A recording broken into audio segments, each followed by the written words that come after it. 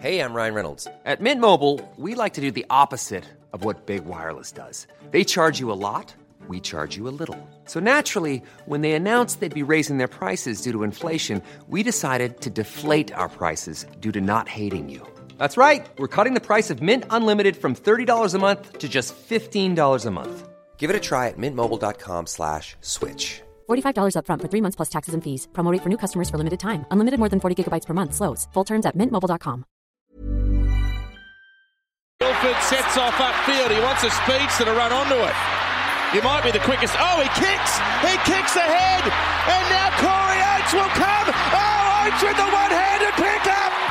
How about that? Asako in behind them. He's confused. He didn't know whether to kick or whether to run. He takes the lower option. Jermaine Asako will score. Wow.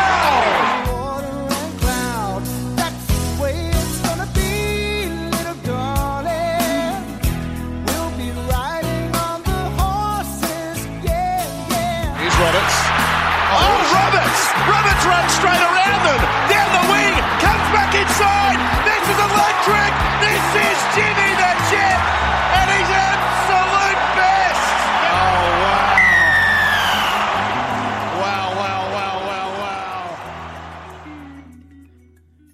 Hello, Broncos fans, and welcome to the round 2 episode of Broncos Weekly. As always, I'm Mitch, and I'm joined on the line by our good friend Simo. How you doing, Simo? Yeah, not too bad. How about yourself? Mate, well, we're doing it weekly, so I got the intro right for the first time in about a year because we've done it 2 weeks in a row. I remembered how the intro. It feels a bit different doing a weekly podcast weekly.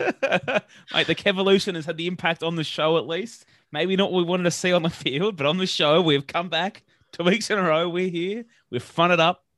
And yeah, we're here to talk about that terrible round 2, the Broncos news in general, and whatever questions we got asked. But we're here. I don't know if we're goofy singing. I'm not at that stage, but I certainly reverted to a bit of last year, the last couple of days. 2 weeks in a row. We've also edited the run sheet. That's like for the first time in 3.5 years. Did you get there? So I put my notes in my messenger to you. So you got to the run sheet. That's pretty professional from you. Yeah. Okay, that's good. Anyway, mate, no amateur sports to talk about this week for you? No, I stopped playing touch football this season, so retired at the top of the game, mate. Cam Smith went out, and then Simo Ali. So this is just the right time. Feels like timing's right for the game. I just had AJ was born in December, and so between like 6 and 7, it's just painful time of day with 2 kids and all of that, which is exactly when touch football's on. So I was like, I'll give this season a miss. Might play next season, don't know. Is AJ sticking? Is everyone calling him AJ? Yeah. Good. Oh, God, I pray it stays that way. It's funny because, like, he's obviously a very white baby. And really? But, like, AJ is such a white person name, but Adriel Jeremiah is not a very, like, white person name. No, Adriel Jeremiah, for a white family, it does sound like you're religious nuts. That's just a fact. It just sounds like that. I don't know of the Book of Adriel or whatever it is, but probably it's exists. Not a book. Yeah, well, there you go. So you knew that. That's how you're religious nut. You knew that question. I didn't know that. But yeah, look, I hope for his sake that AJ it carries through. Maybe he likes Adriel, but great name. It's one of those things, mate. Right result. I don't know about the process. He's probably not even going to know what his first name is because, like, he's never going to get called it. So that's it, mate. Well, as long as you keep it off like school roles and all that kind of stuff, you're sweet. I don't know how that works. I mean, I'll just change his name if we have to. I don't care. It's AJ. Very true. Yeah, problem solved. Anyway, we'll get into. Let's do a bit of news first. We can start the go feasting early before we get into the little bit of a recap. Oh, there has been a bit of news since we last recorded. I'm going to start, though, in the latest piece today. The talk of the Kotoni Staggs contract offer of being $2.8 million over 4 years, but also talk of that offer being for him to play 6. So, Simo, going to you first. Let's ignore the money first. Let's go your take, Kotoni Staggs moving to 6. It's always been like... It's been a weird one where it gets talked about a lot, but I've never seen much that makes me want him to play there. But like, it gets talked about enough as if like everybody else has seen stuff that makes them think he'd be good there. Like, but and so then you just kind of like go along with it. You're like, yeah, I guess people think that. Like, I don't know. I've never seen much to make him go like, yeah, he would be a great 6. Yeah, I think I'm sitting there with you. It's like I'm not against the idea, right? But I've never seen a thing that goes, mate, get him in the halves and just, getting the ball more there. Like getting him the ball's always been a good thing in attack. We all know that. Getting him the ball's always been a good thing, but I've not exactly seen the ball carry in 2 hands, to go to the line, engage in the line, bringing someone else into the game, the kicking game outside of the grubbers to himself. I haven't seen that. But I don't think it can't work, but it just seems, I don't know. It almost seems more like, and I mean, it'd probably be super like Hodges in this, that if he played that fullback, he'd probably break himself. But like, he needs to play more like a kind of modern fullback in attack rather than a half. Like, just let him run all over the field and get involved where he wants to, and play out wider. I don't know. I guess we'll see. It's just the easy, lazy comparison. But I do see similarities in the Jack White and Raiders move. Like they're both both poor defensively in the centers. They just are. That's fine. But both good, strong ball runners, both play really direct and run direct at players. And I think both of them are happy to like live and die by good and bad decisions. Like, how Jack Whiten can have a game and throw the ball over the sideline twice and just not give a shit. And just keep trying and kick a ball dead and not care. And it seems everyone ignores those bad things. It is something good. Everyone loves it. I think there's some similarities to what Katoni could do at 6. Because the same thing, mate, when he plays in the centers, he's one of those guys that just, when he fucks up, he doesn't care, and nor does anyone else. But it just feels like, for me, $700K isn't that much money. If he's going to be a great 6, that's fantastic. But for me, I feel like if I'm looking for a 6, and I'm okay. If they're moving on from Milford, that's it. That's what it is. But I'm looking for a 6. Why don't we just go try and get a 6? Yeah. I don't know. Like, have you heard this quote? I reckon how many people have heard this quote. But this comes from one C. Munster, March 13 this year. He says, "If another Brisbane team comes in, I won't say no to going back home. I do see myself moving to Queensland after football, and if a second Brisbane team comes in, I could go back earlier than expected. So, yeah, I wouldn't say no to that, joining that second Brisbane team. That's for sure." Just go get him now. Cut the fucking middleman out. Yeah, what are we waiting for here? Has nobody seen that? Like, if anyone in the Brisbane is listening to this thing, have none of you seen that? We have this same discussion every year when the players' poll comes out and they get asked what's the team everybody wants to play for. And it's like 66% Broncos and 33% Roosters and like 1% Melbourne. Yeah. Just like the Broncos should have no problem recruiting players they want to get in the team. They shouldn't. I do think we have problems now, but I feel like something like signing a guy like Munster, and we might not get him, but signing a guy like Munster, it's a really quick way to resolve some of the issues we have right now. That is, like, a lot of players are like waiting to see if they should re-sign. A lot of them are. And Jordan Ricky re-signed and said he hoped a lot of the other fellas follow him.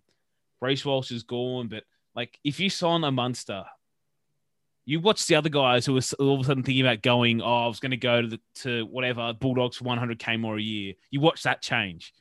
You watch it change instantly. That's what happens, mate. And that's what the club needs, that more than it needs just keeping the same team together. I know they probably think the same thing will happen if they sign Stags. The other guys will follow. But it's not the same impact as a big signing like Munster could be. No, it's definitely not. And especially with someone that's like one of the Queensland leaders in that Origin side. Like, exactly. Everybody in Queensland loves him now. Like, we've come around on him, mate. You had your battles back in the Rocky days, but we've all come around on old mate Cam Munster. So I wouldn't mind that signing, but I guess that's a pipe dream. I think the main thing is that $700K for Stags, if it doesn't work out, it's a lot of money for a centre, but if it doesn't work out at 6, it's not like backbreaking money at centre. Like, Zach Lomax is on 650. Latrell was on near that money at one point. Like, you can get away with it, but it just feels like that's what we want. Let's just go get one. And I know they talk about him playing 6 in the juniors. What level juniors are we talking here? Yeah, I never listen much when people are like played in the juniors, or the other one people bring up a lot is like, oh, he played it for like Samoa or whatever, or Tonga, or like, you know, some of those. And it's like a lot of random people playing the halves for those island nations in those mid-season games and that. Like, and he did play there for us for the end of last year, but he got injured, and also that team sucked. yeah, like there's a lot of random people that play in the halves in those games. Yeah, so like for Tony Staggs, otherwise, so in the the NYC, the last year of that, he played for Brisbane, and he played that season. He played on the wing, in the centers, and in the back row. That's 2017. So we're talking like 4 seasons ago, more, or 5, I guess, if you include the seasons. I don't know. I haven't looked yet at any of the stuff younger than that, but that's already a long distance since you played, and you didn't play any 6 then. And playing, like, you can say, oh, I played 6 when I was like 13, but so did like Paul Gallen, like good players. Anybody that was in the NRL probably played the halves at high school, like, because they were the best players. Yeah, got the ball first. That's how it worked.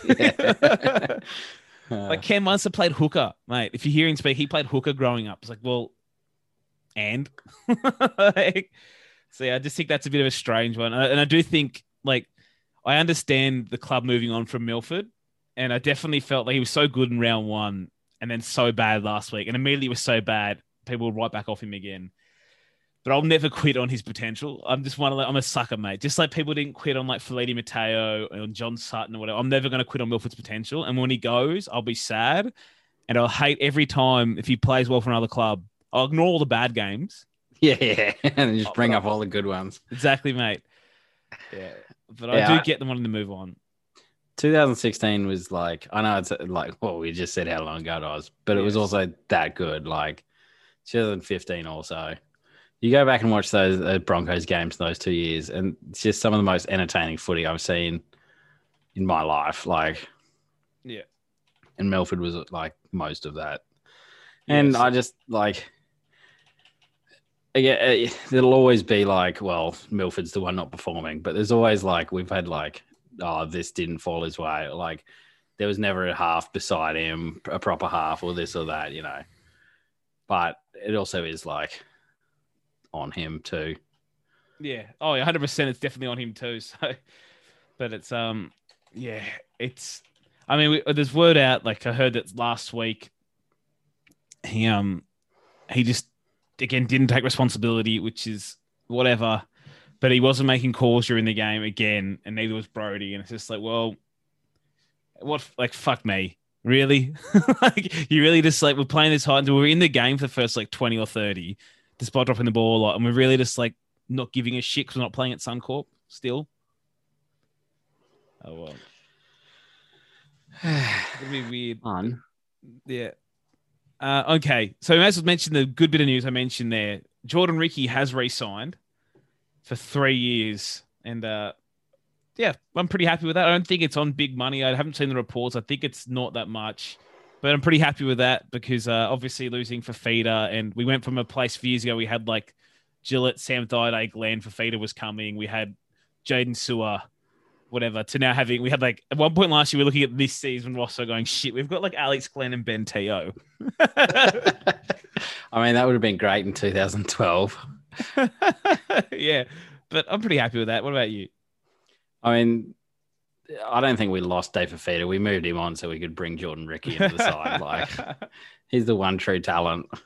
Yeah, I mean, he had some terrible quotes. He's the poor lad. The interview they put of him on the socials, he couldn't have choked up more, and they shouldn't have published it. They've been like, look, Jordan, let's do that again.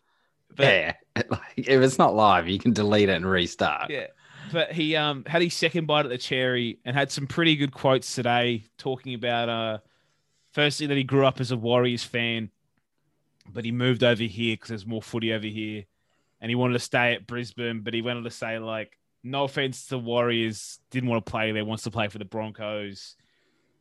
Funny thing he said, this is such a signs of how far things fell last year that Kevin Walters can look like a genius compared to those morons. He says, I wanted to stay here. I feel like I built a strong connection with Kevy. Me and Kevy always chat. Sometimes he texts me and checks on how I'm going. That means a lot to me.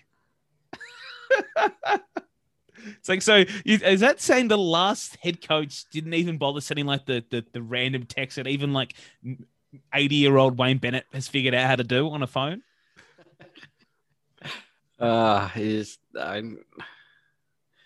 Steve Old was too busy getting up at 5 a.m. going to work. He has no time for text messages. Very well put, Simo. Exactly right. He's a busy man. He's got to work out and all that other garbage. I read that. I'm like, this is it. Like, the club was so poorly run the last 2 years that, like, I've been over this, but the guy who picked Boyd over Slater, who picked him by an Origin and Corey Norman in Origin, and still picking Brodie Croft in 7, looks like a genius compared to some of those fools and some of the decisions of the last 2 years. And he's not one, but they make him look like one. God. And the other thing he said was that, he was happy to stay and he's hoping that his re-signing can be the start of the other boys jumping on and re-signing. So I did like that. That's after yesterday he was just like, fans, guys, like, love yous. And like, all credit to the boys. He's like, look, love yous getting behind us and happy. And like, dude, what does any of that got to do with you re-signing? He's like, love the fans. It's like, and this poor guy. He also did get compared to, this is a Pete Bedell special, mate, a 2-in-1 comparison. He said he's the next Dave Fifita and also modelling his game over Sonny Bill Williams. Oh, man, that is... like... Come on, Pete. Come on. Sneaky Pete. And that's the same Sneaky Pete who the day before at like 4 p.m. or 4:30 p.m. published an article saying they've lost Reece Walsh and now Ricky's going to follow. And the Broncos announced he's signing like 28 minutes later. And then, I love also the Jordan Ricky's the next Dave Fifita, who's about 19 years old. Yeah, I think they're the same age. It's like they play for the same like Broncos development system. Like calm down. Like Dave Fifita's not Dave Fifita yet. Like he's not anything yet. Like he's gonna be most likely, but yeah, that's it. Pretty funny. And he missed the good parts of the quotes. Like Ricky also said that he modelled his game after Ruben Wiki and Benji Marshall. It's like, give me a Wiki Marshall combination. That's the one I want. You call him Jordan Wiki. It's right there. And then bad news. We'll go back to bad news. So we mentioned a bit on the podcast. It got announced the day after, but I dropped a couple of things saying the Warriors. But Reece Walsh is off to the Warriors. I don't know how good he's going to be. I have backed him in. And fuck, I'm steaming. I heard he was going for good money. Then I saw the money was reported like $450K a year. That's not good money. This is what I said to you after it happened, though, is we'll never know what we missed out on because he's going to the Warriors, who's probably going to just like butcher his career like a lot of the other players that go there. So we'll never know with the player that he might have been. It's so, I know, but it's like, surely like, and I'm not in those negotiation rooms and I don't know what happened, but you can definitely tell this week Kevy has a shift with Peter Nolan because Gordy's all of a sudden turned into a Broncos mouthpiece. And out of nowhere, Gordy's attacking Peter Nolan like 2 days ago saying, he's got to support Kevy and help him do his job. And then you've also got the other report for Brendan Piakura's deal that now Kevy's had to come in and make an offer, which obviously again shows that he's got the shits with Peter Nolan. But man, it's like, it's just tough seeing like that guy, Nolan, maybe he's good or bad at his job over his career, maybe. But I have no idea how he's still there after the last 2 years, you know? Maybe, I don't know, after all the contracts that were signed, but you look at the situation, it's like, this is the club that like gave Matt Lodge that contract, $700 to $800K a year for like 5 years. Well, this is also like, I don't know how you can get to the thing where 2/3 of the players all had player options. Yeah. You've got the Matt Lodge contract, you've got Jack Bird, then you've got this stuff here that they're all mad about. Like, but also, like, so obviously he's offering all these players player options, and they decide this is the thing we hate. We're never doing this anymore. Yeah. How do you not fire the guy that did all of that? That's what I don't get. Like, you're like, we're completely changing how we're doing this. We're going in a completely new direction. But he's staying. Fire that guy. That's what I don't get. I feel like Dave Don, he starts on May 1st, and I think May 2nd, Pete Nolan's going to be pretty scared after he's had his tour of the facilities. But that's 100% it, mate. It's like all these things they're saying they're going to fix it now. It's like, but that he's still there. Like, again, even if he somehow is an amazing recruitment guy, you were there for that. That's not how professional sports works. You lose your job. If you make that window, that's just what it is, mate. Like, but it's like, so this is the club that handed out those deals you mentioned, plus had that one point in time where they paid Joe O and $500K and Flegler $600K to play off the bench. They did all that.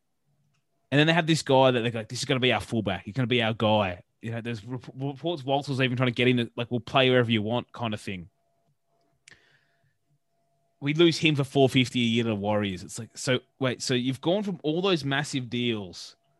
One day you've drawn a line in the sand, and the line in the sand didn't come at Matt Lodge or at Joe O or at even Flegler, who I rate, but still, even at that, or didn't come there. The line in the sand came at Dave Fifita and Reece Walsh, who could both maybe play for Queensland for the next decade. Yeah. Great. Well drawn. Yeah.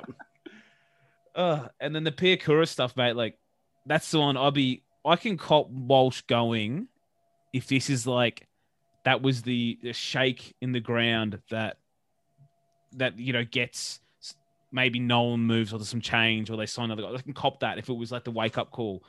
But if they lose Pia Kura on like $300 to $400K a year again, which is like no money, I'll be steaming. And I know no one knows who he is, but I've already rapped him a few times. Like, I'm so confident that like him and Fifita will be the back row for Queensland for like 5 to 10 years. If we lose those guys in back-to-back years, I'll be steaming. So hopefully that's still for that. And the rumor is Kevy's had to come in over the top. But I don't know. I feel like he's going to go to the Bulldogs now as well. Whatever. I mean, yeah, I don't know. It's just frustrating. Just don't do it. Just don't let him go to the Bulldogs. Like, again, out of all the players you overpaid, that, like, what I never got the ceiling on paying all those middle forwards. We went over this. Like, even if those guys are worth that money, you can't pay like 7 middle forwards. You can't. And they did that, and then they've nickel and diming everywhere else. It's just really hard to understand. And then you see the Staggs stuff come out, and I know Staggs is a great player, and they want to move him to 6, but it's like, well, you lost a fullback. The guy you told who was your starting fullback next year, the plan was he was going to start at fullback next year. So you lost your starting fullback for $450, but you're going to turn a center into a 6 for $700. It's like a bunch of those middle forwards you were just talking about before. So many of them seem to get paid like what they could potentially be. Like, if they lived up and became as good as they could, that's the money they would be worth. Yeah. And then they're like, no, we're not doing that anymore. But then I feel that is like exactly what they've done with Staggs. Like, yes. Like, if Staggs becomes as good as he can become, he's a $700K player. Like, correct. But then why is it like, do they just wake up and they're like, okay, this player we're trying to re-sign, let's flip a coin. Heads, we give him everything we've got. Tails, we let him go to whatever team we want. Like, we just don't care about them anymore. Like, it just feels like, mate, I mean, this is the issue for a while, that it doesn't feel like they have a roadmap of like, hey, for the next 3 years, these are the players we have to keep. You know, we've got to keep like a Dearden and a Walsh and whatever. If that was their plan, it might not be their plan, but they don't seem to have that plan because it seems to change every year. Like, now with Katoni, we've got to keep Katoni, we've got to take Coates, we've got to keep Dearden. And I agree with most of that, but it's like, so they stay, then what? The next guy next year is going to want like who? Someone else wants 600-700K. Tessie New comes off contract again next year again. It's like, well, we can't lose Tessie. Here's 600K or whatever, and all that kind of stuff. Yeah, on a rotate. It seems like, they don't. I mean, they might have a plan, but from the outside looking in, it looks like there's not much of a plan, and they're just going like a day at a time. Yeah, and like, okay, now this is the issue. Like, Tony Staggs is up next. He's the issue we got to deal with now. We deal with that in its own little bubble. Mm-hmm. And then we get to the next problem, and then we've got to figure out that one with the problem we just created for ourselves, paying Tony Staggs $700K. That's it, mate. You've nailed it right there, because it's exactly what happened with Fifita, because they signed other guys, and they got to Fifita, and like, you know, it started the year they thought he'd agree for like $500K, and he didn't. Then his money kept going up, and it's like, well, shit. Well, this is well.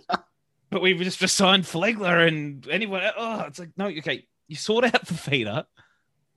And then work your way back. You sort out the other ones, and it's so weird. Like, coming to this point every year, it feels like 3 or 4 key players are off contract. It's bizarre, and it's just, they need one or two signings to really go their way over the coming weeks to change the direction those wheels are going. It's exhausting. It is. But the other bonus out of the Reece Walsh thing is that there's talk that he wants to go now, and they may as well let him go now. But they want a player in return. And there's only like 2 players I want in return out of that Warriors team. I don't want a mediocre back or forward. I want like Hayes Perham or Paul Turner. Because I reckon Hayes probably would have been their fullback round 1 next year if they didn't have Reece Walsh going there. So give us Hayes. We'll take the consolation prize. I don't know what happened. Okay, what other news we got? Oh, is one Priakura. We kind of talked about it or not there, but yeah, we'll see. Hopefully he stays. I'm not confident. But again, same thing we spoke about, mate. Like, how do we keep getting to all these guys off contract at one point? I don't know. But I do want to talk about Corey Oates playing on the wing this weekend. Our boy Brains. He is just an absolute specimen. In every sense of the word, mate. And look and demeanor. Like, mate, he spent like 4 years bitching he wanted to go to the back row. You know? And it's like, for a long time, like, no, you're the best on the wing, whatever. And he finally gets his way this offseason. He gets his way. He gets to the back row. They give him a whole preseason there. And then it gets to round 1 and he's not named. And the toys go out the cot and he's a winger the next week. He didn't even play 1 reserve grade game in back row. He went back to the wing to get back into first grade. It's like, mate, like, I'm a big fan of Corey Oates, a long time on-field talent fan. But that is a reality check if you're not as good as you think you are. Yeah, but you just wait. Next off season's going to be like, I want to play second row. Yeah, that's it, mate. Well, that's another one, mate. Like, I'm a Corey Oates guy, and we have been for a while. But for a long time, though, we were just signing him year to year. And then, true shock, who do we give 2 player option years to?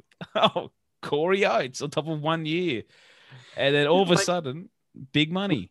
We've been over this, but yeah, just you should. Nothing good for the club is ever going to come out of player options. Either the player tanks and they're not what they're worth anymore, and they're going to take their player options and screw you over. Or if they skyrocket in value because they're amazing, they're going to not take their player options and demand a new contract. So why are you giving anyone player options? Yeah, so Corey Oates re-signed his new deal at the back end of 2019 to extend for 2020 plus 2-year player options. And from memory, he activated his option like middle of his terrible run of form last year. He's like, bang, options activated. I'll take that money. Yeah, that's it. 30th of May last year, but bang, I'm staying. It's like, exactly right, mate. It doesn't work out in the club's favour almost ever. That we've been through this as well. The only time I'd ever do it is exactly the situation we just spoke about earlier. If I wanted to get like Cam Munster at the club, and it was like 3 years and the 4th year, he'd only come if he gets a 4th year player option. Like, okay, I mean, hell, I'd be like, mate, 2 years and you get 3-year player options after that. Just like whatever it takes to get someone like that. Like, not when they had like 9 of the current roster on it in a performance-based industry. Bizarre. God, it does feel like we're back to a bit of last year. I'm trying to keep the hope, and there's been some good changes we've seen around the joint. We have seen, but then I still get to see Brodie Croft play halfback Saturday night, so that's still a thing. Oh, key to that. Yeah, but the club needs re-signings bad, hey? Like, Ricky's just not enough to keep fans at bay. Well, Ricky's, like, no offense to him, but he's not a huge name. Like, he's a bit of a nobody at this point. Like, not having a go at him, but yeah, like, he's, yeah. Yeah, I mean, I don't know what he's signed for, but, it seems like I think the word was about 300 to 350, which is pretty good for 3 years. And those are exactly for once the signings we, because if they re-signed him 2 years ago, they would have given him $600K. You know, the way the club was working. That's exactly the type of signing we need to do. That's a good one. So do some more of those and we'll be in a good space. Him and Payne Haas are the only 2 good contracts in the club. Yeah. So do we want to talk about his goddamn godforsaken round 2 game? Not really, but no. I guess we should. How long have we been? Obliged. I can't see the recording time now. It's been like half an hour, mate.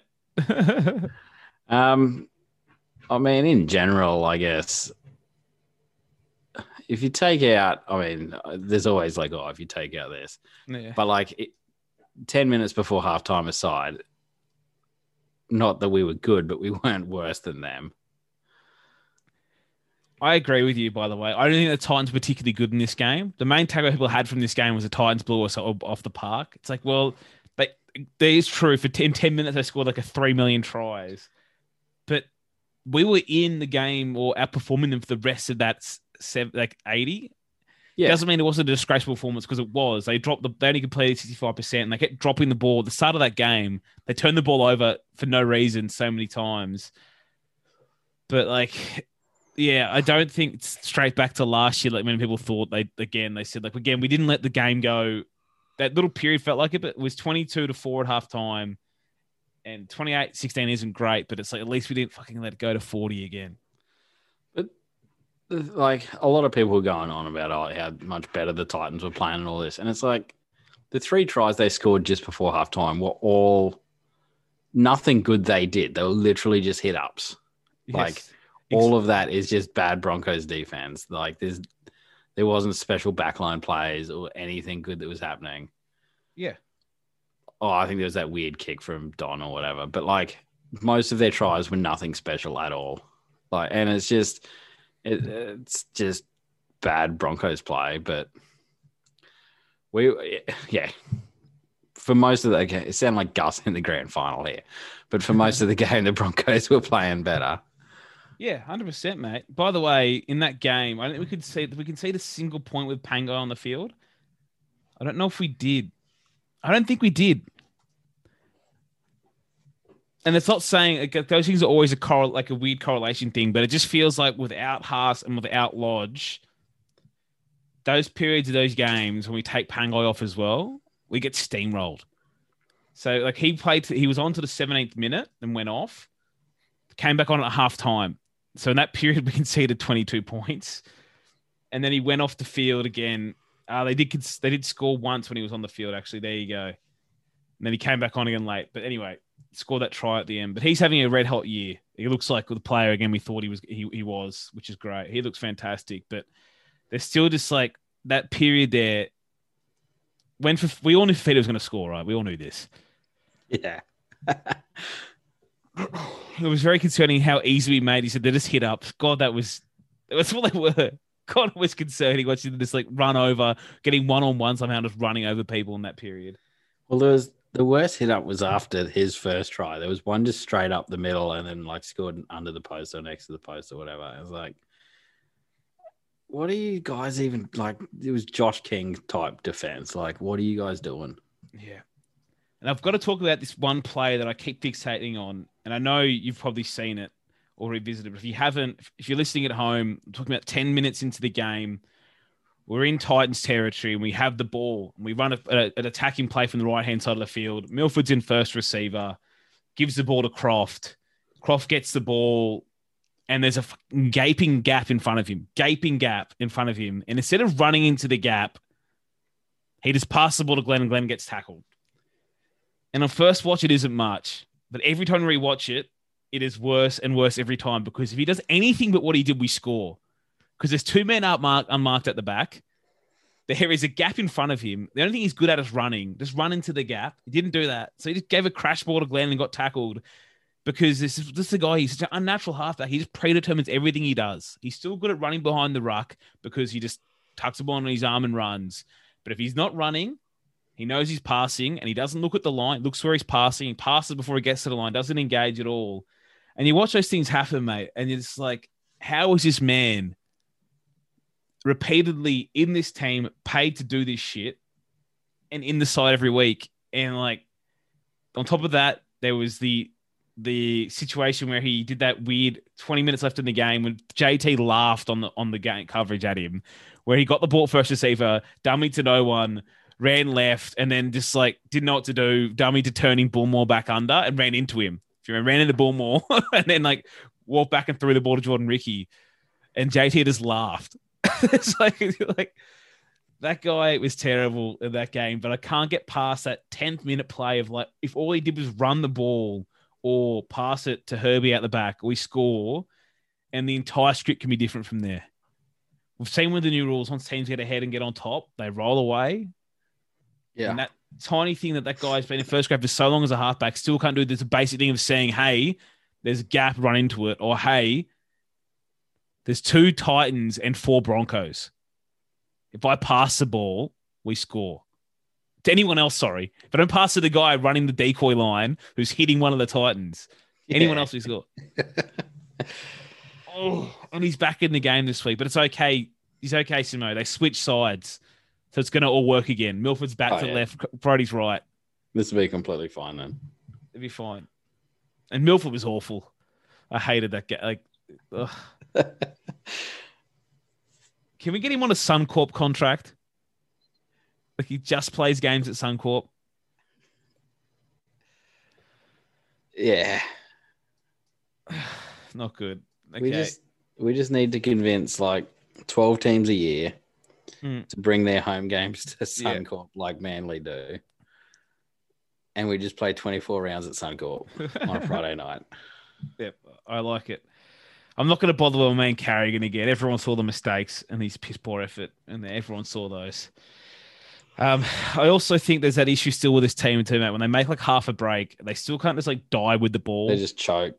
They throw the ball, mate. There was that again. Brody did after Milford made a break, but really early in the game, we dragged Brimson into touch, and I tackled 2 of that set after it. There's a bit on down the right. Sarko dummies, defender doesn't bite, and he gets tackled 1-on-1. Instead of realizing it's not on, he just there's an overlap, throw it. And he threw it to the Titans. And it's Jermaine Chief, we had 4 more of those tackles. Many of those happened. It just all the time. Even when Xavier Coates scored that try at the end of the game, we almost Tessie had a pretty good game, I thought. Of all the people who played well for us, I thought he was quite good. Even then, he almost bopped. How do we happen to us all the time? So how do people get dropping the ball over the goal line? No other team does it as much as we do. No, they don't. You go through it that happened in this game. Week before, Brody and Turpin happened. We've been through it so many times. The couple of times Oates did it. When Jack Bird dropped the ball twice over the goal line in the same game. You know that time his hands didn't move? The ball just hit him. When he bounced the ball in the end goal, it just keeps happening. Or when Alex Glenn also had one of those ones when there was no one in front of him and Milford popped in the short ball and again his arms didn't go up. I don't know. Hey. There's some peculiar ones. Yeah. But in the end, I actually think, as you said, mate, I don't think we played bad. Everyone else in the competition beats us that day. I do believe that. That 20-minute period was a disgrace. With a that period, not that bad out of it. That period will lose you any football game. But I don't feel that awful because, it's not like the Titans. I don't feel the Titans played us at the park, and I don't feel like that would happen for that 20 minutes just isn't going to happen every week. Well, you touched on it before, but I guess the main positive to take out of this game is that every game last year when that 10 minutes happened before halftime, they'd come out and just get blown out in the second half. There was never any fight back ever. Yeah. Whereas I guess the positive here is that we won the second half. Yeah, we did. And of course, they don't give competition points for that. But I even thought we actually outgained them, by the way. By, again, a game that generally yardage equals win, we outgained them by over 200 meters. Yeah. Yeah. And I thought even Reece Kennedy played all right, mate. I thought some of the forwards were okay, bar how soft they were in the middle for that little period. We just need Haas and Lodge back, or Haas mainly. So we just can't have that long period of the game where there's no Haas or Pangai on the field. We can't have 40 minutes. Obviously, we have 80 minutes of that Haas at the moment. We can't have half of the games without those guys on the field. Yeah, and then if you get them both back, you just need to at least stagger it so there's not. Yeah, there'll be periods when they're both not on, but we just can't have that massive block of it. Yeah. Yeah, it sucks, but oh well. This week, though, we get the Bulldogs, and we need it. We need a win because we've got after this, we have the Storm, Panthers, Storm, Bunnies, Panthers, Eels in a row after this game. So we need their win bad. I think we can do it. I've said it too many times, but I think we can do it. Even with Brody Croft and Milford there, I think we can do it. Yeah, I guess we'll see. Yeah, I'm not even going to say we're going to do it now. It's I think we can. Broncos 13+. Yeah. Yeah, but next week we get back Lodge and likely, Haas and likely Lodge. Lodge did contact training today, so I'm assuming he's only a week away. But yeah, you'd think now, this is my concern is like if we win this game, they probably keep Brody in the 7. Then we get to play Melbourne. Revenge game, mate. Oh, revenge game. Yeah, it's great.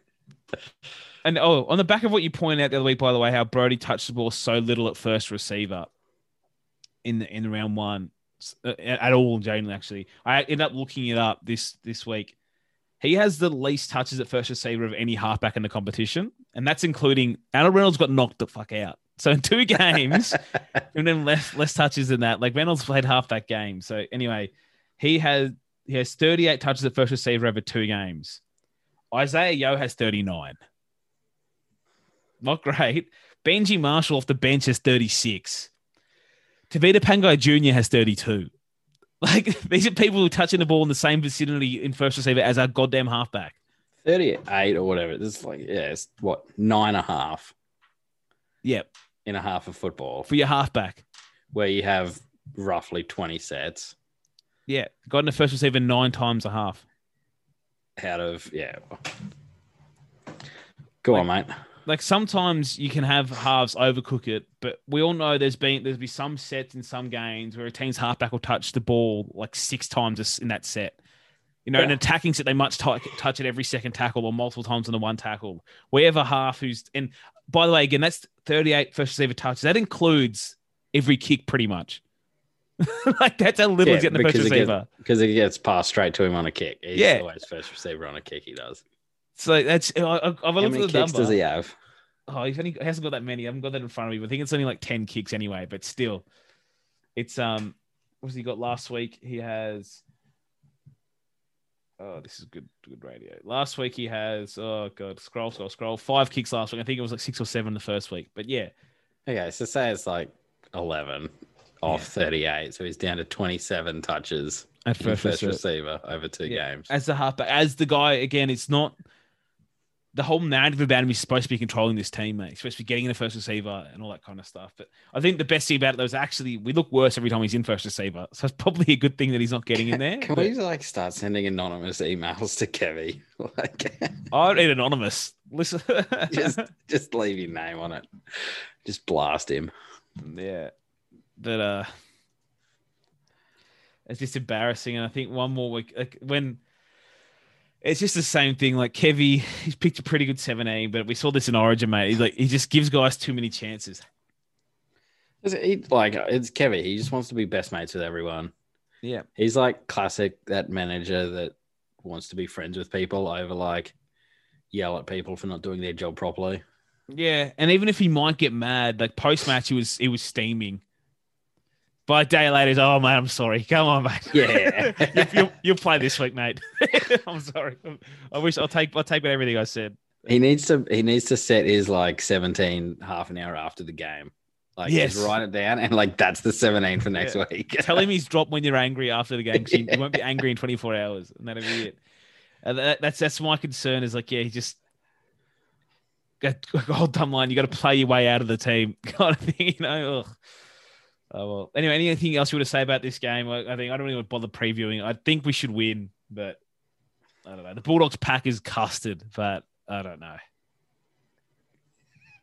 I honestly just wouldn't be shocked if we lost. Like, I think we'll win, but I also thought we'd beat the Titans.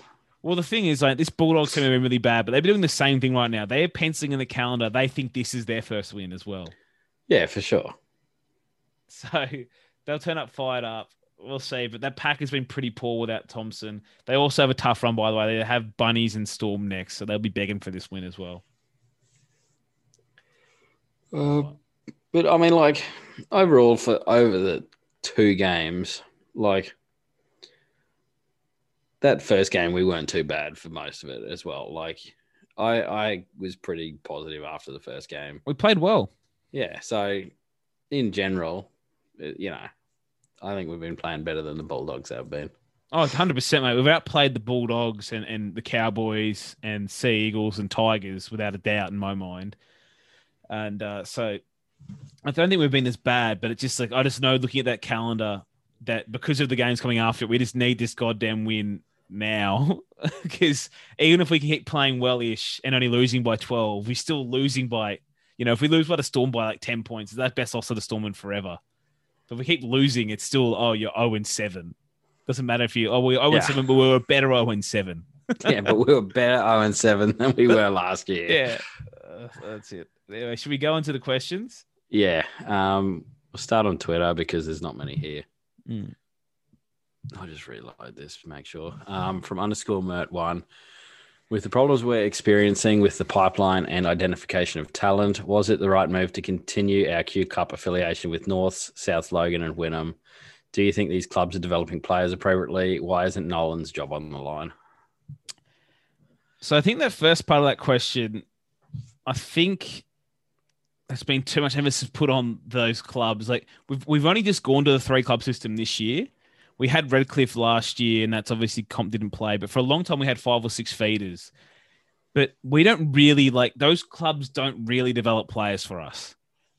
We sign whoever we want when they're like 15 or 16. The Broncos have got like 1 million scholarships around rugby league. That's why we have all these guys who are like, the Broncos said no to him when he was 12. It's because we get like 1 million scholarships. But it's like, Xavier Coates was at Tweed Heads. So I think it was Tom Dearden at Tweed Heads. Anyway, all those guys from the Gold Coast didn't come from our system. Yeah, South Logan had like Fafita and those guys play there. But we don't really take them from their system. We already signed the players before we assign them to those teams. And then put them in those systems. Yeah, exactly. Sure, we might assign from them when they might have been 16 at South Logan and we signed that player. We might get first look at a guy now who's not contracted. But on the whole, we already have the Broncos players. We just assign them out to those clubs. That's just how it works. And when they're younger, they get it. We don't even give them just to feeders. For example, again, Coates at Tweed Heads he lives on the Gold Coast thing, not he's a Broncos junior thing. So that's just what it is. And then when they get older, now we have the opportunity, for example, at Norse, there's Danny Levi playing there. I'm not saying we're going to play him in first grade, but it's maybe we get first look at him from there because they're a feeder. Or say Carmichael Hunt at South Logan and he's having the comebacks on, mate, and chunky Kevin Locke's there. And it's we get first dibs there potentially, but it's not really their job to give us players. Well, this kind of goes into the next question from Xavier Goetz. No, we get the rest. What's the rest of his question? I was going to come back to it. Okay. Sorry. But from Xavier Goetz, this just ties in. He said, was the South Magpies backline better than our current backline? And when should we bring in Locke, Oates and Carmichael Hunt? That South Logan team they've assembled this year, and it won't stay together the whole year. Because obviously Oates and Dearden are very likely to end up in first grade for Brisbane.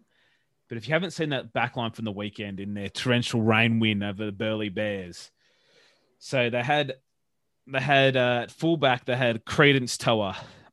So no one knows him, that's fine. But they had Kevin Locke on one wing, Corey Oates on the other wing, Carmichael Hunt at left centre inside of Corey Oates, Isaiah Tass at right centre, who's his Broncos development contract had come up from the Bulldogs, Tom Dearden at 6, Albert Kelly at 7. That is one of the best. Oh, Albert Kelly. Yes, that is one of the best Queensland Cup backlines you'll ever see. And not a shock they won, and not a shock like Oates and Kevin Locke, even though Lockstick in particular were awesome because Locke would come infield a bit. Dearden was awesome, Kelly was awesome, and Carmichael Hunt was pretty good. There's no shock that team won.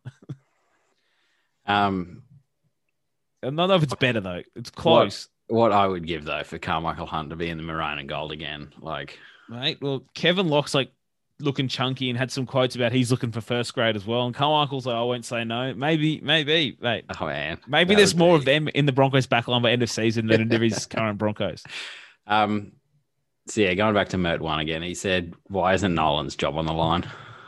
I think it is, mate. I think with what's happened over this last 4 months or so, Dave Donaghy hasn't been able to take his job up. Whilst they've done back off. Sorry, they've done front decisions with the coaching stuff and so they haven't really done the front office decisions. They haven't done any changes in that respect yet. So I think recruitment guy goes, who's going to hire the recruitment guy? Dave Donaghy's not there yet. So I think he's on the block. I actually just think they would be better off going with nobody for 3 to 4, like over that period.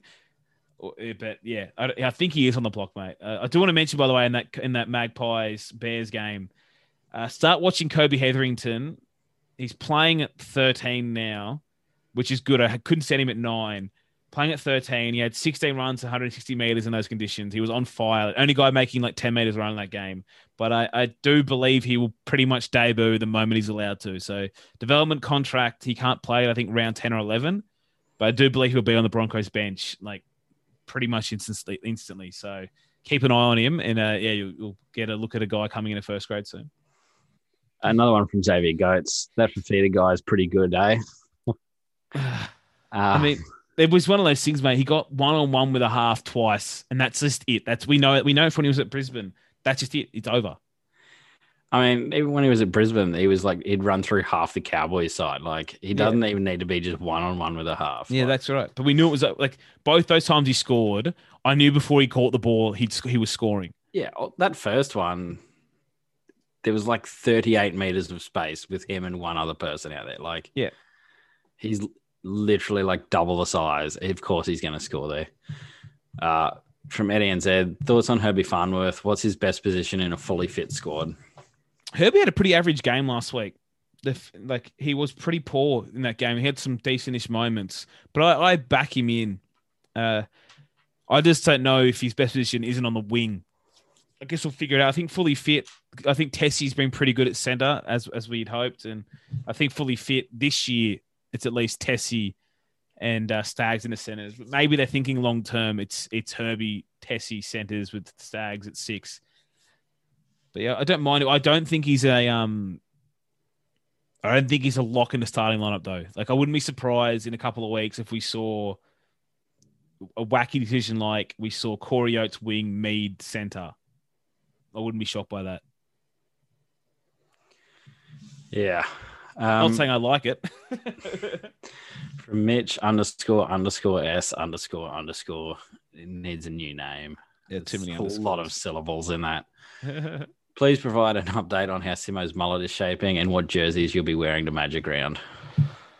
Well, Simo, we started doing video recordings for this, which made our timing better. Obviously, people have probably noticed, but it is a goddamn glorious mullet now. It is like I'm doing what I can. Mate, it is well over the collar. It's, where does it come down to when you shower? Comes down to probably like 5 or 6 inches below my shoulders. How many vertebrae are we talking? We're talking like 8 vertebrae I down? I can't feel that. It's but is it like... Yeah, mate. It's a bit shorter there because it's like in front of my shoulder, but at the back it goes a fair way. What's your Magic Round? Have you got a Magic Round kit line up yet? I feel like that's something you'd be on. I'm not even going to pack a shirt. I'm going to wear this jersey down on the plane, which I'm wearing a Western Reds jersey, and I'm wearing that back on the plane back up on Monday morning too. I'll just wearing it the whole weekend. I'm going to make Campo proud of me. That's good. Well, like at one point, I have heaps of like old English jerseys, and I have old league NRL ones too. And if Magic Round was last year, I would have worn the old English ones. But I'm so off the Super League at the moment, like with the Toronto stuff. It's like, I can't wear that. Yeah, mate. So the Broncos day, obviously I wear a Broncos jersey, probably the Diamond Special because it's a special occasion. And the other ones, I'll just pull out whatever old jerseys I've got. I've got like an old Fiji one I wore to the pack tests the other year, and I covered myself in tomato sauce. It was good, not in bright white, but yeah, I don't know. I don't really think about the wardrobe that far ahead. Couple of old jerseys. I might put in the 85 Bengals Ocho Cinco jersey. Oh, mate. That's always a classic. NFL jerseys. Well, now we're talking. Yeah. The 85, it's just such a good fit on my like slightly overweight body too, because it's like, NFL jerseys are like a bit bigger. So it's just, it fits well, and it's Ocho Cinco, so it's all around. It's a good one. From Mitch again, he said, how's Pickles and Alfie doing? Mate, Pickles has found this bed. It's from Kmart that may be like, I've never seen something. We bought one. I've never seen someone so connected and comfortable in a bed, and I'm envious every day. He sleeps more than ever, doesn't move, but he looks like he is sleeping on a bed of clouds on a daily basis. So he's loving life at the moment. He's got 2 of them now, and that's it. His life is now complete. He lives in a bed, gets up and he eats, and then he goes back to this bed. Well, we've got Alfie a dog bed. It's in our bedroom, and so Yeah. like, when you go to bed at night, I'll chuck him up on the bed because it's like too high for him to jump up on most of the time because he's just lazy. But about 2 minutes after we've gone to bed, he'll just jump off the bed and then he'll just lie on the floor next to his dog bed, just lie on like hardwood floor. Classic dog move, the And cold it's hardwood. like, buddy, this literally a bed is like your back is touching the bed. You're lying right up against the bed. Just lie in your bed. No, Pickles. just No. Doesn't want to do it. Yeah, But- Pickles only lies on the floor when it's boiling hot, mate. Otherwise, anything like if you put like Mrs. rolls her yoga mat out, right, to work out every day, and every day he's like, oh, when she puts it down, he's like, oh, this is for me. He always like until she kicks him off. Every single day he thinks that's my bed. Yeah, no, Alfie he just always lies around. He's a good fella though, for the most part. He gets it. This is the most annoying thing he does. But so we'll play D&D, and we have the same people come around at the same time every week, and it's like, buddy, you should know these people. But they'll walk in the door, and he'll spend just 5 minutes just barking at them, and it's like, buddy, you know these people are here every week. Like, just chill. But he once you give him some KFC chips or whatever, he calms down. Some of the dirty bird. From Liam Patrick, 1993. How will Paul White's time as the Broncos CEO be remembered? Should this year be included in his list of many failures? We were on that Paul White fraud bandwagon very early in the piece. Remember there was a couple like 2 years ago, people like he was getting talked about NRL CEO, and we were laughing at it on here. Yeah. So mate, he was just made by Wayne Bennett, and outside of that, failure followed him at this club. Like, yeah, I don't know. I couldn't care less what he's doing now. He's not getting the big CEO job he thought he was getting. I'd put like this kind of year down on him. Like, he made decisions that are still in place in this year. The new CEO is not even here yet. Like, no one's going to remember the name of an interim CEO and blame him for this season. Like, you know. And I'm always happy to pin more things to Paul White anyway. So. Yeah. From Darren W006. Hey guys, our best ever teams had a large amount of their salary cap invested in the back line. With Stags asking $700K plus a season to stay, do you agree with this premise? And should this limit then what's offered to Piakura? I think we have money. They won't limit Piakura's offer at all. We have like 16 players off contract. We have money to sort those guys out. But I don't agree with that sentiment because our best ever teams are a long time ago now.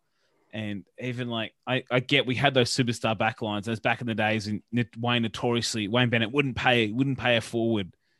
Well, mate, he's paying him now. That's a long time ago now.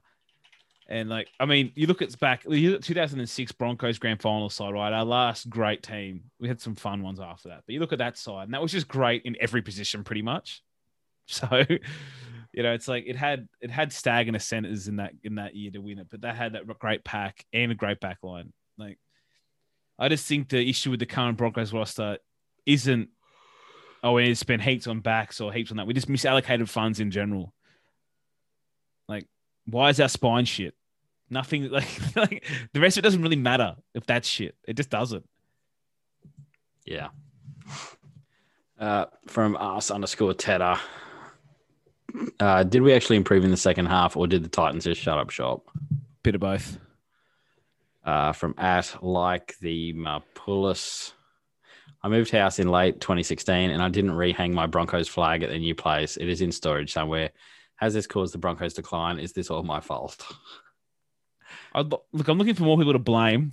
So you're on the list.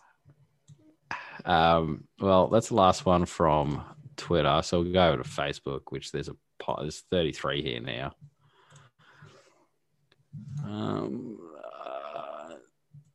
Sorry, I just got to load them all. From Matt Weston. I know you boys probably would have brought this up already, but can we please discuss what Brodie Croft is doing behind the scenes to keep this position at halfback over Tom Dearden? Some weird stuff going on, that's for sure.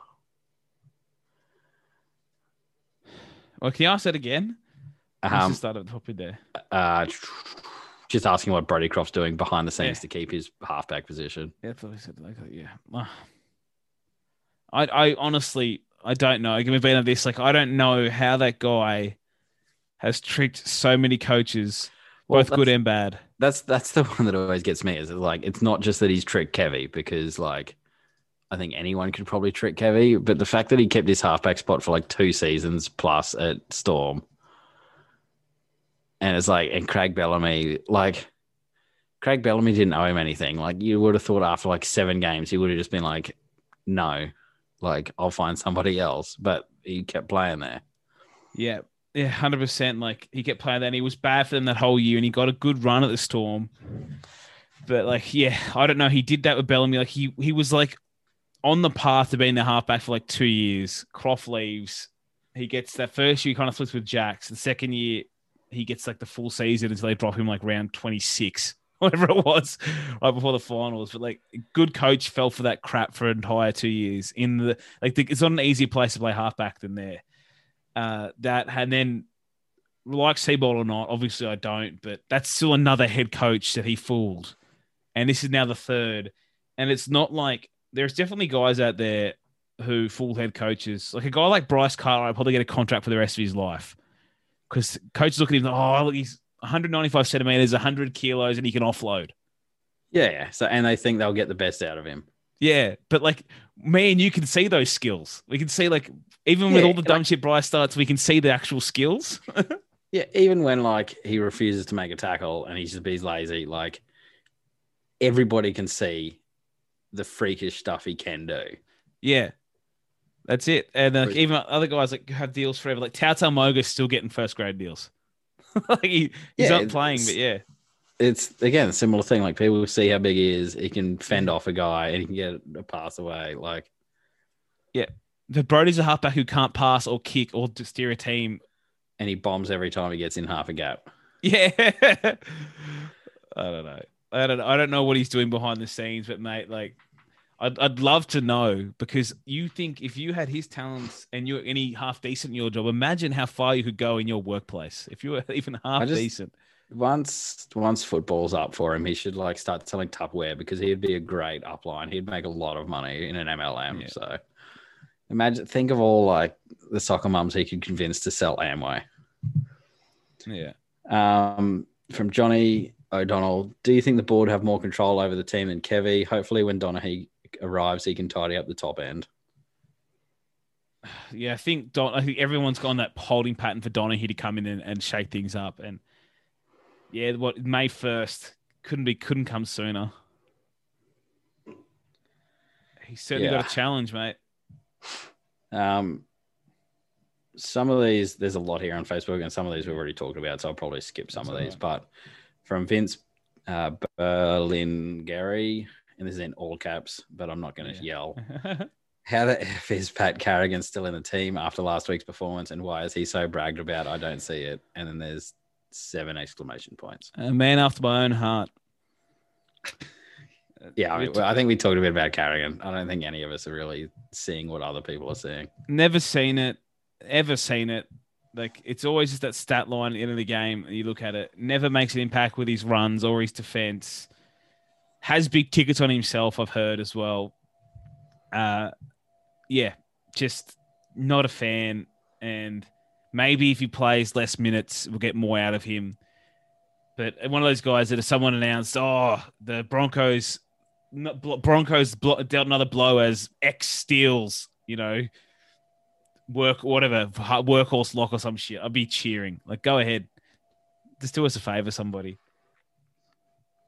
From Adric Mason, what are your thoughts on this year's jerseys and training gear?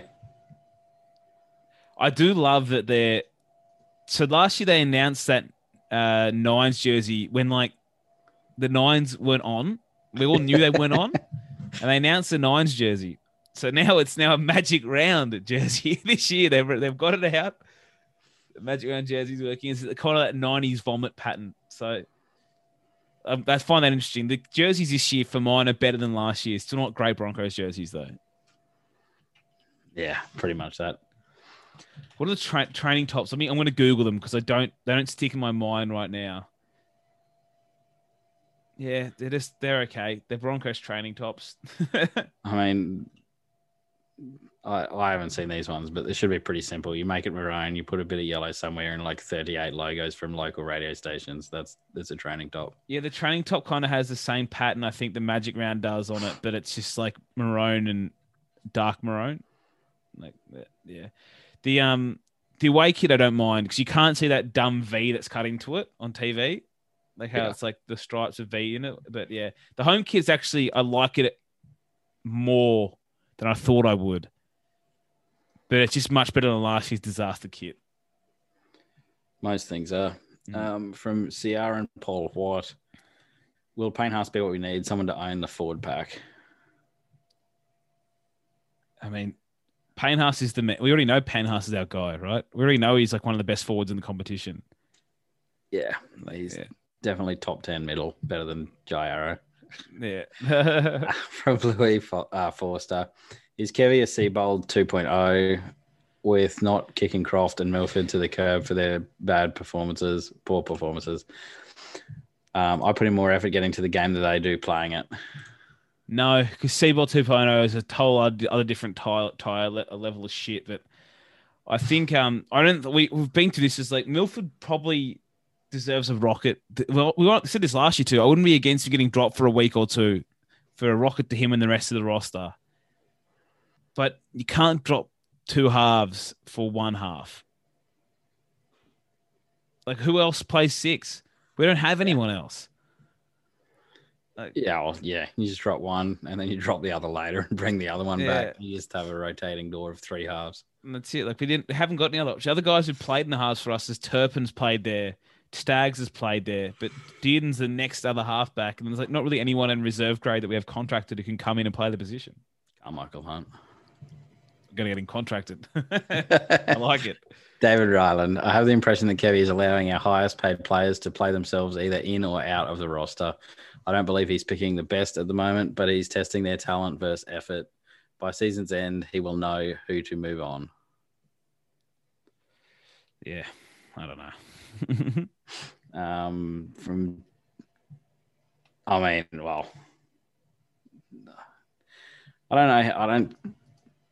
I just want to move Croft on and then like have a couple of months, see the team then, and then like I guess think about it a bit more. That's it for me, mate. Like I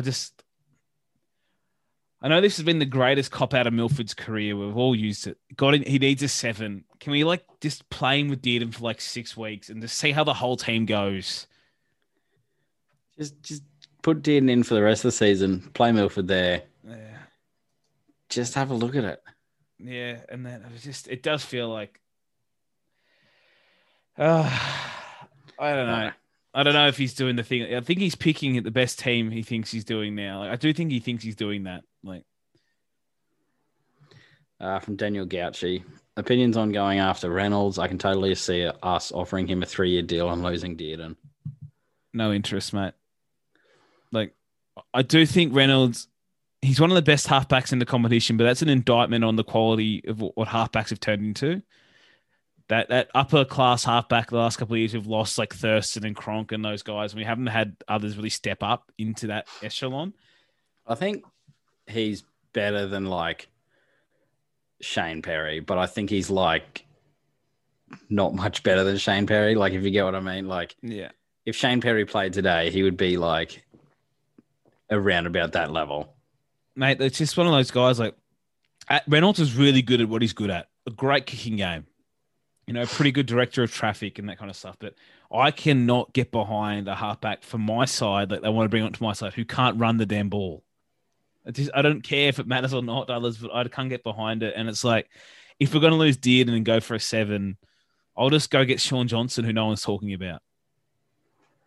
Like, because Sean Johnson's more injury prone than Reynolds is. He is, mate. But I just feel like firstly Sean Johnson would fit in with the way the players we have in our roster.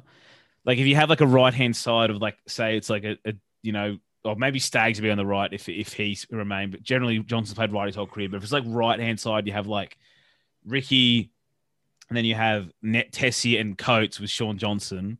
I think you're looking at points every goddamn week at that side of the field, you know. And he be nice, kicks well, but like it's Reynolds. If we lost Dearden, it's not the worst consolation prize It's not. And if we lost Dearden and then if it was Reynolds or nobody, I'd take him. But it's just like, I don't know. I haven't got the big desires on him many others have. I think he's a good player, but I'd like to shoot higher if I was trying to steal a halfback or sign a halfback.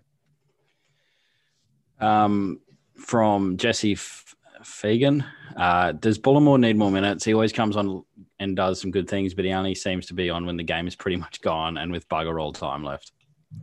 No, I thought he has been pretty good. He had a couple of tough games last year when he got thrown on the edge, which was another ridiculous Seabold thing. That's why that Seabold 2.0 thing, like, no thanks. Like, the Croft is one issue. Seabold was playing like 10 players out of position. But anyway, I do think he has been quite good in both games. He brought a bit of juice off the bench. But I think, mate, that's fine. Like, you can just be, he's a young prop learning his way into the game. He can just be the guy who plays 15 minutes off the bench. That's cool.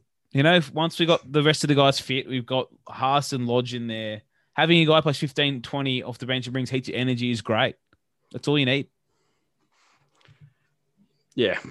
Jesse also asks about thoughts on a Carmichael Hunt return. I would definitely be pro a Carmichael Hunt return. Yeah, I'm interested to see him play in the dry. I mean, I don't even care how he plays. Just put him in anyway. I don't think that take's going to surprise anyone. No, it's not. But he looks okay at centre, mate. But it's just more so when it was pissing down, it's hard to tell if he's on or off the pace because there's no pace to the game, if you get me. Yeah, well, rain and like wet weather is always an equalizer of talent. Like, yeah, like great team. You look at the Storm when they play at Suncorp. Like, great teams will always play better when it's dry and they can play faster. Yeah, like there was a try the Magpies scored that was like there was pass from hour and a half. Dearden went to Hunt. Held eye contact with the winger and passed to Oates, so he didn't look past to Oates. Oates beat like 4 dudes, and then Kevin Locke supported and scored. But even that small one look past it, oh yeah, K-Man still knows what he's doing. Like he's like one of those guys like just held the winger's eyes and pass the ball. And it was like, man, our bloody halfback can't do that. Get him in there. It's got to be like. They say it's like riding a bicycle, when you pick up something you haven't done for a while. It's just got to be like muscle memory at this point too. Yeah, definitely. From Jamie Marr, I've got a bottle of scotch for anyone who takes Croft out before the game. How nice is this bottle? Because it's tempting. From Jesse again, he said, Nicho Hines is off contract at the Storm after this year. Something worth chasing considering he can play fullback in 5'8". Yeah, I think we mentioned it last year that I was pretty keen on him. There's been like that 14 or the 18th man in the roster, kind of filling a few spots. I don't know if I want to make him our 6 or our fullback, but I think that'd be a good signing. He did have a stinker in Queensland Cup this weekend. He did one of those occasions where an average grubber went through and he walked and watched it and then watched someone score. It's like, oh no, but it was almost like a 20-meter grubber. He probably didn't think anyone was chasing it. But those are always so embarrassing. But even more embarrassing when it's Queensland Cup and you're a first grader. Yeah. And there's probably there's bugger all crowd there. So you can listen to the people abusing you from like 3 meters exactly. away. I saw it happen. So every weekend I'll rewatch, I'll at least watch the highlights of every Queensland Cup game. And I saw him like, Jesus Christ, Nico. I was like, mate, that would almost be more embarrassing than first grade for just what you said, mate. From Ciara and Paul Watt again. Will Stag's knee hold out the 3 years? By the way, I think it's Kieran, by the way. Kieran. There you go. Will Stag's hold out 3 years? Oh, mate. I don't know. I'm not NRL physio, but it feels like serious injuries aren't what they used to be, if you get me. The recovery is so good that, some players, they do go through injury struggles and repeat and do the same thing over and over again. But also some other guys we've seen come back from ACLs and you never know what happened again. 6 months later, you never know they had one. Unless you doubt Moga. Yeah, but he had 4 of them, though. That's the thing. And he's still playing, mate. Like, even things that you look at, like Kevin Durant, right, in the NBA, tore his Achilles. And before... Like, there hasn't been one for a while, but essentially the torn Achilles was like the end of people's careers in the NBA forever. And there's like all these number things you'll see. There'll be people who post players' numbers pre-Achilles tear and post, and everyone's production drops like 30 or 40%. But there hasn't been someone who's torn one in like a big player in like 7 or 8 years. He tears it. there's better procedures now, and you wouldn't fucking know. Like, you wouldn't know. He's been that good when he's played, you wouldn't know, because that's how medicine gets better every damn year. Yeah. And especially for athletes, by the way. Like, me and you going to the doctor, we get the same treatment we got 6 years ago, whatever. Yeah, if you're in the top level of the NBA, you're getting the best the world has to offer. Yeah, well, it's like even a small thing, right? My mum's had breast cancer twice, right? And she had it again last year, and she's got through that. But she had it 15 years ago when I was a 15-year-old myself, and it was the procedure back then to get radiation was like you're in a huge machine and it takes forever. And it was like spinning around all that, as you see on the movies now. And now, but it's giving radiation to like our whole body 15 years ago, right? And 15 years later in the same hospital, it's like a small machine that moves around that's targeted the radiation in the right spot. Little tiny box that moves around and targets it. It's like, yeah, that's just in normal people's medicine. So you got to think what athletes are getting, what they're doing, and the procedures they're getting. That guys can, one of the Morris boys is playing without an MCL, for Christ's sake. You wouldn't know. He's missing a tendon because they have better treatments than the average person has access to. Yeah, these treatments never help Derrick Rose. No, well, again, he was never the same player again. It's easy to remember like the 5 or 6 guys who keep doing the same thing. It's easy to remember that the Tom Dvojevic hamstrings right now, the Tate Moiga 5 ACL tears, all those ones. But every year, like 10 guys tear their ACL. And we never remember, 2 years later, we don't remember it happened because most of the time they all bounce back these days. From Scotty Jim, is there any hope or should we stop watching for 3 to 5 years? I'm never going to stop. I have a problem. That's grim though. Yeah. I think there is some hope. I think at least the last 2 games, I hate being the brave losers, but at least the team didn't fucking quit. And that's when I can watch my team lose if they don't quit. We kept watching the team last year when they did quit. So, mate, last year was like I was ready for the season to end after like round 6. We were talking about the spoon, remember, here in like round 5 or round 6, and yeah, we seemed crazy. It happened. Like they were just awful, but. We remember last year that we continue to try and they get behind the post and you're like, oh, they look like they want to go home and it's 4 minutes in. This is great. Remember our podcast last year, we'd turn on the recording and then we just read the questions and be done. That was our podcast last year. Right. When we turned up every 6 to 8 months, whatever it was. From SJ Chapman, when will the board be held accountable for this mess? Never. So they're never held accountable in sports, mate. It's always the head coach, always. It's because no one sees the board. Yeah. But you see that, like, the try gets conceded and then it cuts up to a view of the coach straight away. Yeah. To be fair, though, with Brisbane, because it's such a well-covered team, the last 2 years, the fingers have been pointed a lot at everybody else, which is very rare. Tallis helps with that. And, people like that, like, they're happy to, like, call it out and have a go. Yeah. Like, again, you name a chairman that's not Nick Politis at another club. I dare you. Nobody knows them. They know Nick Politis and now Carl Morris. But people know Broncos board members. They know Lockie's on the board. Everyone knows the CEO. People know the Broncos recruitment manager. And again, they probably can't name any other clubs because they're reported on. And that's one thing that happened this year is that through all this, the other people got the blame they deserved as well. Seabold got the blame he deserved. Paul White's now gone. Carl Morris said he'd been in the job for like a year or 2. He's been copying it. Peter Nolan's on the heat. The blame is going there. Whereas you look at a club like the Bulldogs and that boy just sitting there like 2 thumbs up, like, mate, you got it, Baz. And if you don't got it, well, mate, we'll see the next guy. Get rid of Dean Pay. The board stays. New coach comes in. Yeah. Yeah, Barrett will be moved on in about a year and a half. And the board's just like, mate, I don't know. These bloody head coaches, mate, they just come in here. I don't know what they're doing. Players he wanted. He signed 38 backs on 700K. Yeah, I know. And we let him, but look at him. Hey, how about that Nick Kotrick? Yeah. Last question here from Robert Ross. Lachlan Lewis is in need of a new team. Imagine that for a halves pairing. Brodie Croft and Lachlan Lewis. No. Oh, don't put that into the world. Lachlan Lewis. We straight away, mate. His dad. Sorry, not his dad. His uncle. Get him both statues outside Suncorp. Stick Lachlan up right beside What the King. Yeah. Lachlan Lewis is one of those. They don't happen as much in the NRL these days as they used to. One of those guys who had like 6 weeks when people thought he was good. And remember he was getting called the Prince. Oh. Yeah. Awful. Brody Croft was one of those. Brody Croft had the 2 games. Yeah, he had that where because everyone was like, he's the next Cooper Cronk because he was basically the same height and white and had like a similar haircut.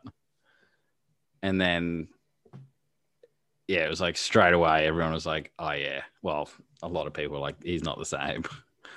Yeah, I mean,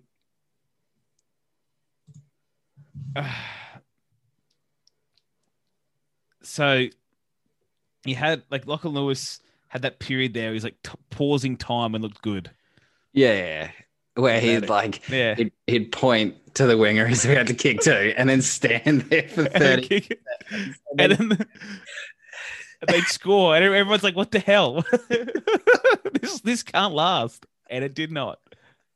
But I like him some games when like there was that Souths game where he just tackled Sam Burgess like 38 times. Yeah. And we just hold him down. And Sam was like wanting to throw fists. I did like that, but yeah, I don't want him on my team. No. I do like Robert's comments. It's just a statement. Yeah, it's not a question. It's just that he's off contract. No. But yeah, that was the last one. Yeah, but yeah, Brody Croft, mate, there was those 2 games, as you said, like his debut game and then his first game. So his debut game was over Origin in 2016 and he had a good game. And the next year he played like 4 games. But I remember that you talking about that Croft thing. I remember coming in when Cooper Cronk left the Storm and it set me off so much. Fox Sports, on one of their stupid pre-game shows, they cut them next to each other in slow-mo. And they were showing the dumbest shit. Like they were showing Croft passing and Cronk passing. And it's like, mate, if you put me in slow-mo next to Cronk, you'll go, mate, he passes just like Cooper. Everybody passes the same. That's how you pass a football. And they just saying they put him next to each other on grubbers, but the grubbers were entirely different.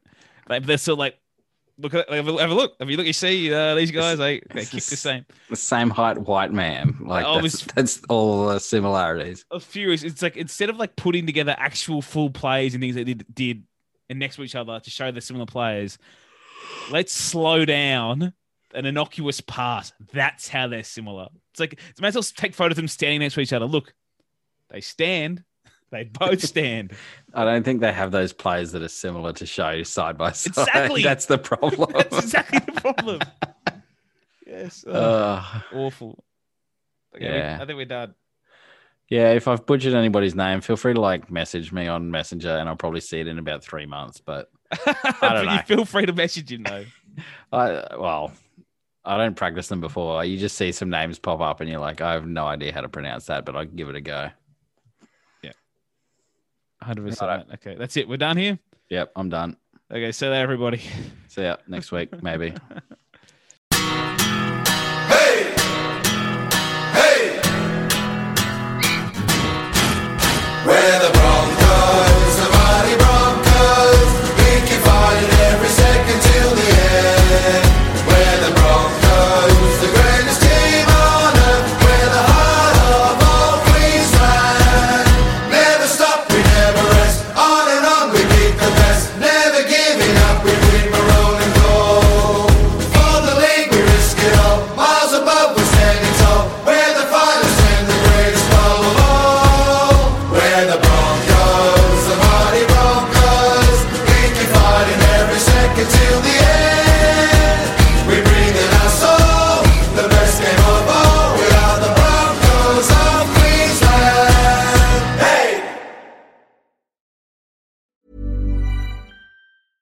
Mom deserves the best, and there's no better place to shop for Mother's Day than Whole Foods Market. They're your destination for unbeatable savings, from premium gifts to show-stopping flowers and irresistible desserts. Start by saving 33% with Prime on all body care and candles. Then get a 15-stem bunch of tulips for just $9.99 each with Prime. Round out Mom's menu with festive rosé, irresistible berry chantilly cake, and more special treats. Come celebrate Mother's Day at Whole Foods Market.